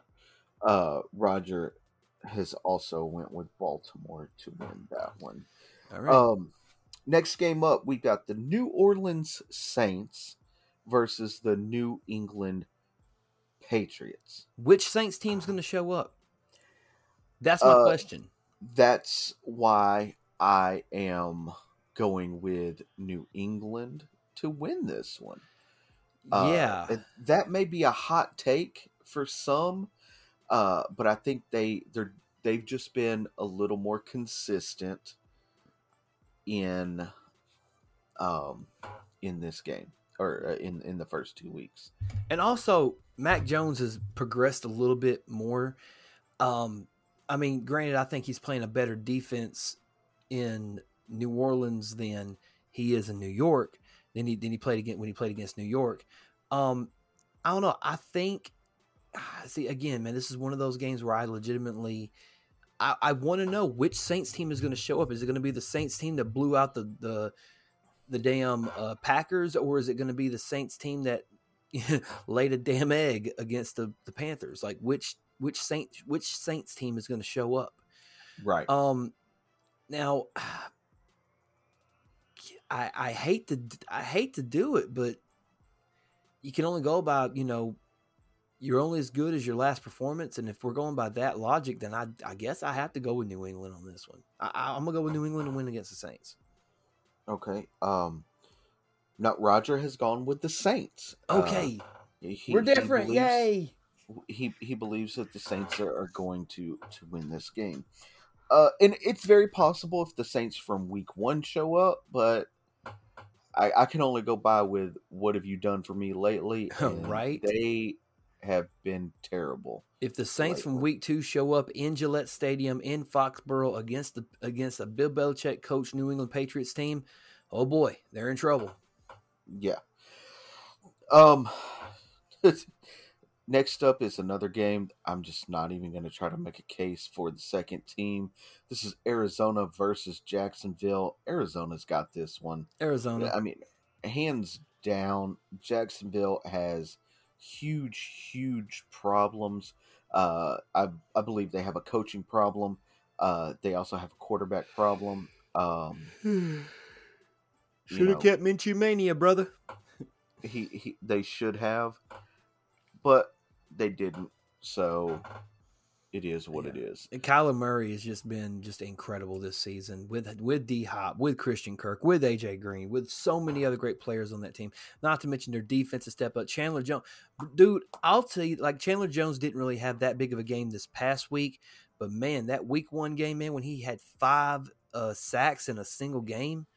Dude, I'm telling you, and I said last week, Chandler Jones, if he keeps on going down the road that he's going, he could make a case for Defensive Player of the Year. Oh yeah, for sure he could. Yeah. So yeah, but I'm going with Arizona. Yeah, Roger's also gone with Arizona on this one. Next up, we got the Washington football team at the Buffalo Bills.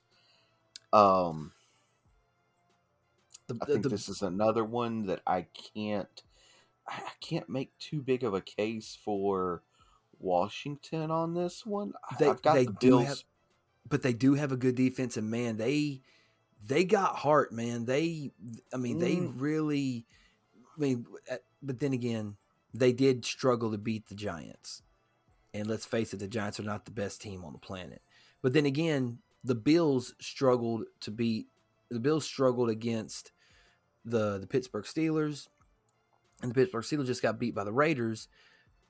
Oh, but then again, I remembered, the Buffalo Bills blew out the Miami Dolphins 35-0. Yes. And could they carry that momentum into Washington? It's very possible. Now, Washington does, as we know, Ryan Fitzpatrick has been placed on IR, and Fitzpatrick has gone to say that he has zero plans to undergo surgery to address his hip injury. Mm-hmm. So, we may not see him the rest of the season. I'm thinking the same thing. And but if that's the case, though, Taylor Heineke, if you want to be the man in Washington, this is your shot. You got to play probably the best game you ever played in your life, because you're playing against a team who I honestly, now that I'm thinking about it right now, I think Buffalo was a team that was pissed off that they lost to Pittsburgh, and then they just took it out on Miami in week 2. And now they're probably going to continue with the momentum against Washington. Yes. Like, as much as I want to root for Washington in this case, I can't. I got to go with Buffalo to win this one. All right. Roger also has the Bills pegged to win this one. Now, the Bills, they have 2 players that are questionable.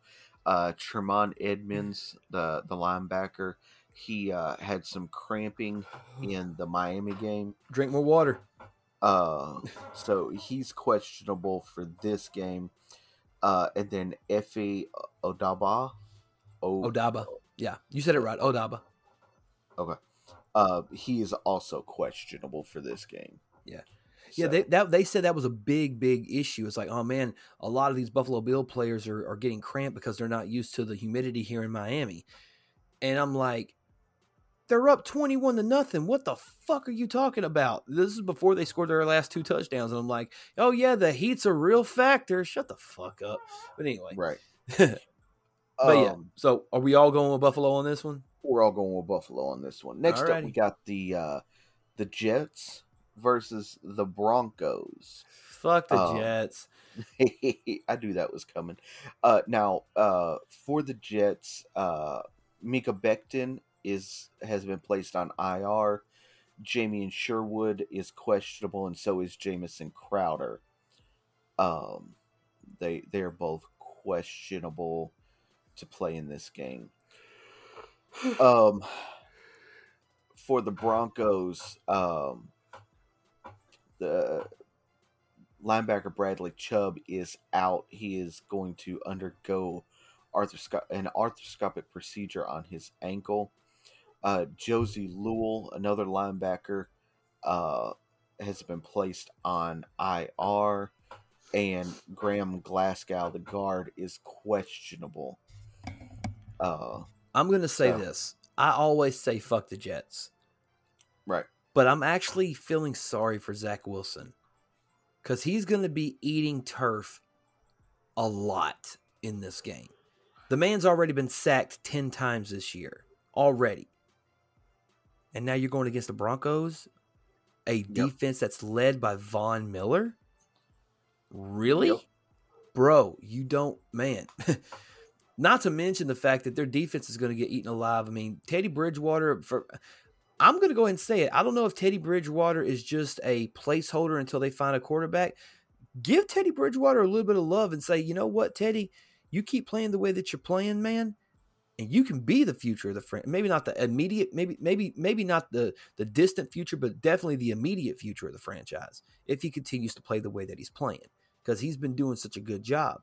And then Cortland Sutton, I think he'll have another big game, I think. But yeah, man, the Broncos are just going to it's not even a debate at this point. The Broncos are going to just kill the Jets.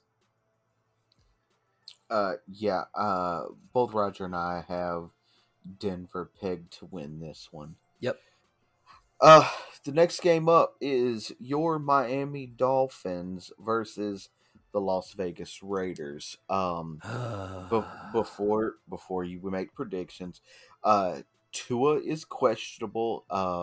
Brian Flores has described him as day to day Mm-hmm. and says that they are still running tests on his ribs to see how well he will do. Will Fuller, who has been out, is expected to make his debut for the Dolphins this week against the Raiders. Okay. But Jakeem Grant is questionable. Right. He's managing an ankle sprain Yep. right now that he got during the blowout loss to the Bills. Um, so you know, uh, it'll be good to see Will Fuller on the field for you guys. I'm hoping that Tua will be able to play. I'd like to see the dynamic between Tua and Will Fuller. Right. Absolutely. Now the Raiders, Derek Carr is questionable. He underwent an MRI on his ankle, and so we don't know if he's going to actually play or not. Which begs to differ who their backup quarterback is, because Marcus Smart. About to say, No, wasn't it Mariota? It's not he's Mariota. on he's on IR. Oh God. Oh. No, Oh no, no, no, God. no, no, no, no. Let me think. Let me guess. It's Nathan Peterman, isn't it? It's fucking Nathan Peterman. Oh my God. Please, please start Nathan Peterman. Please, John Gruden. Please, please start Nathan Peterman. Please. X will have 7 interceptions in this game. Please. X will have 7 interceptions in the first quarter. What are you talking about? Oh my God. No, you gotta have a little love for me. Byron Jones is out there also. He'll get an interception. Fucking hell, get Kyle. But hell, everybody get an interception. You get an interception. You get an interception. With that being said, though, I'm going to go with Vegas to win this one. Yeah, Vegas. We can all hope for a Nathan Peterman start.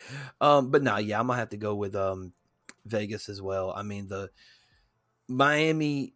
I am so disappointed that the defense has allowed 35 points, 35 unanswered points. And the Raiders right now, man, the Raiders are killing it, man. The Raiders are going to be, again, another one of those teams where you can kind of see the Raiders, doing good things in the postseason. I can see them in the postseason. But yeah, man, I got and I know there's a lot of Miami Dolphin loyalists out there who will say, we're supposed to be ride or die for your team. Listen to me.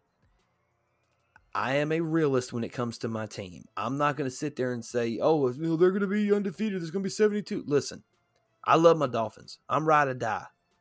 But I'm also a realist. And you're only as good as the last game you played. We lost by 35 fucking points and we scored 0. So until I see something different, I got the Raiders winning this game. Sorry, Matt. Roger also has the Raiders pegged to win this one, so right. It looks like we're all in agreement on this one. I think the only one we've differed on is the Saints-Patriots game. That's the only one we've differed on so far. Yep. Next up, we got the Seattle Seahawks versus the Minnesota Vikings. Now, the Seahawks have 4 players that are questionable. Offensive tackle Brandon Shell, wide receiver D. Eskridge, running back Rashad Penny, and defensive tackle Byron Moan are all questionable. The Vikings have placed wide receiver Bishi Johnson on IR. Everson Griffin, Harrison Hand, Christian Darrisaw, and Anthony Barr are all questionable for this game. Right. With that being said, I think the Seahawks bounce back from their loss to Tennessee and they win this game. And they beat the Vikings. Yeah, I'm gonna go with this. I'm gonna go with Seattle to win as well. But I'll say this: I think the Seahawks are gonna win. But if Minnesota pulls out an upset, it wouldn't surprise me. Because I do think that here's the weird thing about Minnesota. Minnesota has the talent. They suck at the execution. Does that make sense? Yes. You have great talent on that team, but you, for whatever reason, cannot bring it together when it matters the most. Now you almost beat the Arizona Cardinals, so golf clap. But I mean, you're going up against a team that is, I mean, them and the Titans had a damn good game, man. I legit thought like, man, because Seattle, just had such a good game, in the first half, and then they kind of let that game get away from them, and then they end up losing in overtime. I don't know if I think they're gonna understand the mistakes that they made in that game, and they're gonna bounce back in this game, and they're gonna win against the Vikings. So yeah, I got Seattle winning this one. All right. Both Roger and I also have Seattle winning this one. Okay. So, next up we got Tampa Bay versus the Rams. Now, Tampa Bay has one one player that's questionable, Jaden Mickens. He's a wide receiver. I think he's like maybe second or third string. He's but like he is what, fifth or sixth string? Yeah. And then they have placed linebacker Kevin Minton. He is out. He was placed on the reserve COVID-19 list on Monday of this week. The Rams, they only have one injury. That's Darrell Henderson Jr., the running back, and he is questionable. Although Coach Sean McVay has called Henderson's health concern a rib cartilage injury, and is hopeful that he will be able to practice this week. I still think that the Bucks win this game, though. I'm gonna go with the upset. I think LA is gonna pull out the win. I think Okay. it's gonna be. I think it's gonna be a very close game. I think it's gonna be one of those games where, because obviously the Bucks are not going to go undefeated. I mean, we don't think the Bucks. Not saying they won't, but I'm just saying we don't think the Bucks will go undefeated. And I do think that the Rams need this game more than the Buccaneers need to win this game. Yeah, it's nice to have a win, Bucks being 3-0 and everything, but I just got this weird gut feeling that the Rams want it more than Tampa Bay does, and it's in LA. It's Matthew Stafford's. He's got a big game, America's Game of the Week on Fox. It's against the defending Super Bowl champions. I think this is the moment that he realizes, okay, I'm in a spotlight that I'm not used to being in. Is he going to fold under that pressure, or is he going to rise to the occasion? And I think because he has a defense behind him that's led by Aaron Donald and Jalen Ramsey, they're going to have a good game, and I think that it'll be good enough to beat the Bucks, even if it's just slightly. I think that they got a good enough game to beat the Bucks. So I'm going to go with the Rams in the upset against the Packers this week. Or against the Buccaneers this week. I'm sorry. Packers the next game we're talking about. Yeah. Okay. Roger has the Bucks to win, so we're different on. We differ on this one. Okay, yeah, we differ on two. Our next game is the Sunday night main event. It's the Green Bay Packers versus the San Francisco 49ers. Whoo. All right, let's go. The 49ers are not the Detroit Lions. Okay. That's all I'm going to say. Green Bay has placed Zadarius Smith on IR with a back injury. Okay. Josiah DeGuara is questionable, and Vernon Scott is questionable. Now we bump over to the 49ers, and Emmanuel Mosley is questionable. Josh Norman is questionable. Elijah Mitchell is questionable. Kevin Givens is out. Jermichael Hasty is out. Trey Sermon, questionable. Dre Greenlaw was placed on IR, and Jeff Wilson Jr. is out. I mean, no offense to Josh Norman, but he's been pretty much questionable since Derrick Henry stiffed armed him in the next week. Well, that is true. But with that being said, I'm going to go with the 49ers to win this one. I'm going with the 49ers to win this one too. Green Bay was supposed to beat the Detroit Lions. San Francisco beat the Detroit Lions, but they did have some struggles. My initial response is, well, Green Bay can overcome that. But at the same time, it's like, again, people are not giving San Francisco the credit that I think that they should as a good football team. They got back their players off of injury. Injuries were what kept them down last season. I think with this situation, I think that the 49ers are going to end up beating Green Bay. I'm not saying that it's not going to be a close game. I definitely think it's going to be a close game, but I think the 49ers are going to pull out the victory in this one. Yeah. Roger also has the 49ers pegged to win this one, so we're all in agreement on that one. Yes, sir. And the last game, this is our Monday nighter. The Philadelphia Eagles versus the Dallas Cowboys. Now, the Eagles have placed Brandon Brooks on IR. They also put Brandon Graham on IR. So that's one of their guards and one of their defensive ends. Rodney McLeod, the safety, is questionable. Zach Ertz is out. That's a big blow though, right there. Yeah.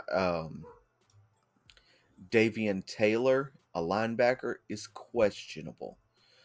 Then we bump over to the Cowboys. We have Amari Cooper, Donovan Wilson, Ty Nikeshi are all questionable. Randy Gregory is out. Says that he will be back at team facilities Wednesday after missing Sunday's game with COVID-19. Dorrance Armstrong is questionable. Carlos Watkins is questionable. So, also they placed Michael Gallup on IR with a calf injury. Yeah.